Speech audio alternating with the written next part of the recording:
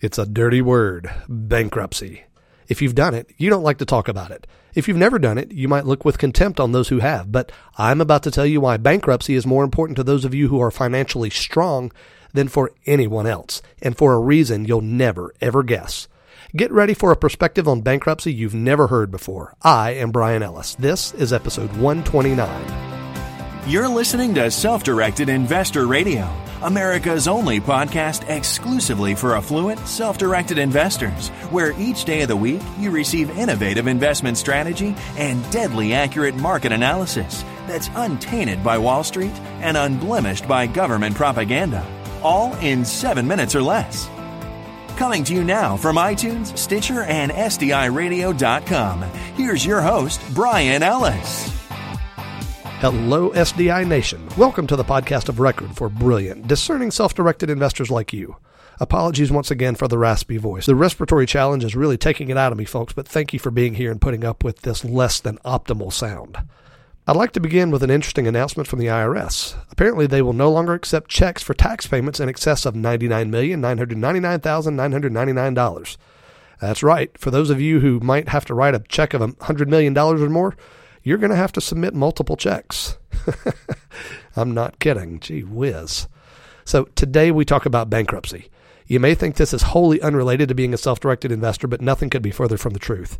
As you're about to see, the rules surrounding bankruptcy line up perfectly with core value number one of self-directed investors, that you must respect your own capital. Here's how. Bankruptcy is kind of a dirty word to many, and it's viewed as something to be avoided at virtually any cost. And you know what? I basically agree with that. I've never declared bankruptcy, and I never expect to do so. You probably won't either.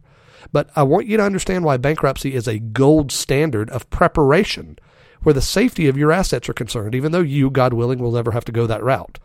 So here's how bankruptcy works. A person, let's call him Joe, experiences financial trouble. Let's just imagine that Joe isn't a financial deadbeat whatsoever. He's a reliable guy, but he was in a car accident and he was sued for a huge amount of money and he lost. So Joe now has a problem. He has creditors, and those creditors want to take his stuff because he owes them money. Joe can no longer stand the hounding he's receiving, and so he hires a lawyer to declare bankruptcy on his behalf. The process works like this. Joe declares his assets and his liabilities for all the world to see.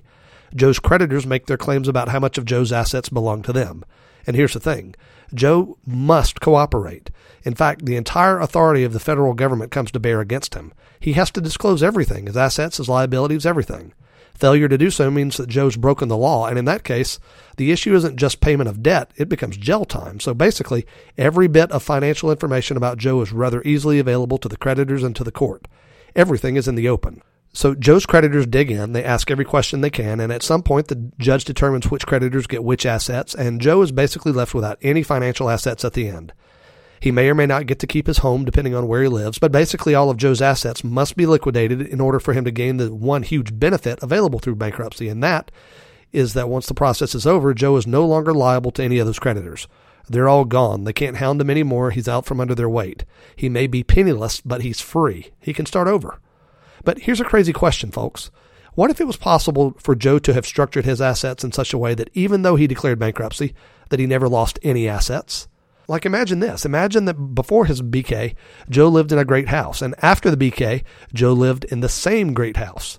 Or imagine that before the BK, Joe had 2 or 3 great cars, some large bank accounts, including a sizable retirement account, and other valuable toys like boats and a vacation home. And after that BK, Joe still has all that stuff and could use it any way he wants. Well, how could that happen, you ask? Because wasn't Joe forced under the force of law to disclose every single asset he owned and to liquidate all of those things in order to be protected from his creditors? So why did Joe seem not to lose anything at all? It's because Joe didn't actually own any of that stuff to begin with. He was smart ahead of time. More specifically, Joe's attorney was smart. His attorney designed a plan in advance such that in the event Joe ever had to face an intense financial inquisition like bankruptcy or tax audit, Joe could honestly and legally disclose his ownership of assets as being nothing. Zero, zilch, nada. Even though he clearly has a wonderful lifestyle both before and after the BK proceeding. And if Joe owns nothing, it's tough to take anything from him. Well, how did Joe accomplish that feat of financial and legal wizardry? Well, there are a number of approaches to doing it, but one of the most common and legally proven approaches is to use a well-structured trust of some sort, which holds those assets for the benefit of Joe and his family. I'm not going to get into the legal minutia of trust because I'm not a lawyer, and that's a profoundly complicated area. If you're looking for a referral to a lawyer who is extraordinary at this stuff and in whom I have profound confidence, feel free to email me at feedback@sdiradio.com and I'll hook you up. The point I do want to make, and which is overwhelmingly relevant for you, is that you, as an affluent individual, are a financial target. If a beer-swilling hourly laborer whose entire portfolio consists of the $258 in his checking account, well, if that guy is in a car wreck, there's not going to be a lot of ramifications. Why?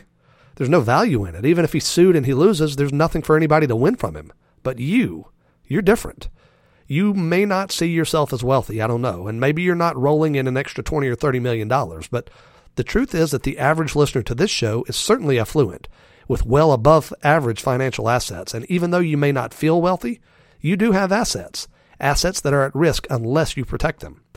And again, I submit to you that the gold standard of protection of your assets is this. If you could go through bankruptcy and come out on the other side without having lost access to any of the assets you've accumulated, then in that case, you're well protected, and you're truly showing respect for the assets with which you've been blessed. And the way to do that is to get with a competent attorney and have them prepare you for that possibility specifically. Tell them, look, I want it to be the case that if I ever have to declare bankruptcy, these assets won't be at risk. They won't be taken away. How can I do that? And if you have an attorney that can handle that for you, great. If not, if you want a referral, write me at feedback@sdiradio.com and I'll hook you up. But remember this, my friends. Rule number one for wise self-directed investors is to always respect your own capital. Most of the time, we talk about that in the context of choosing investments that are wise and low risk.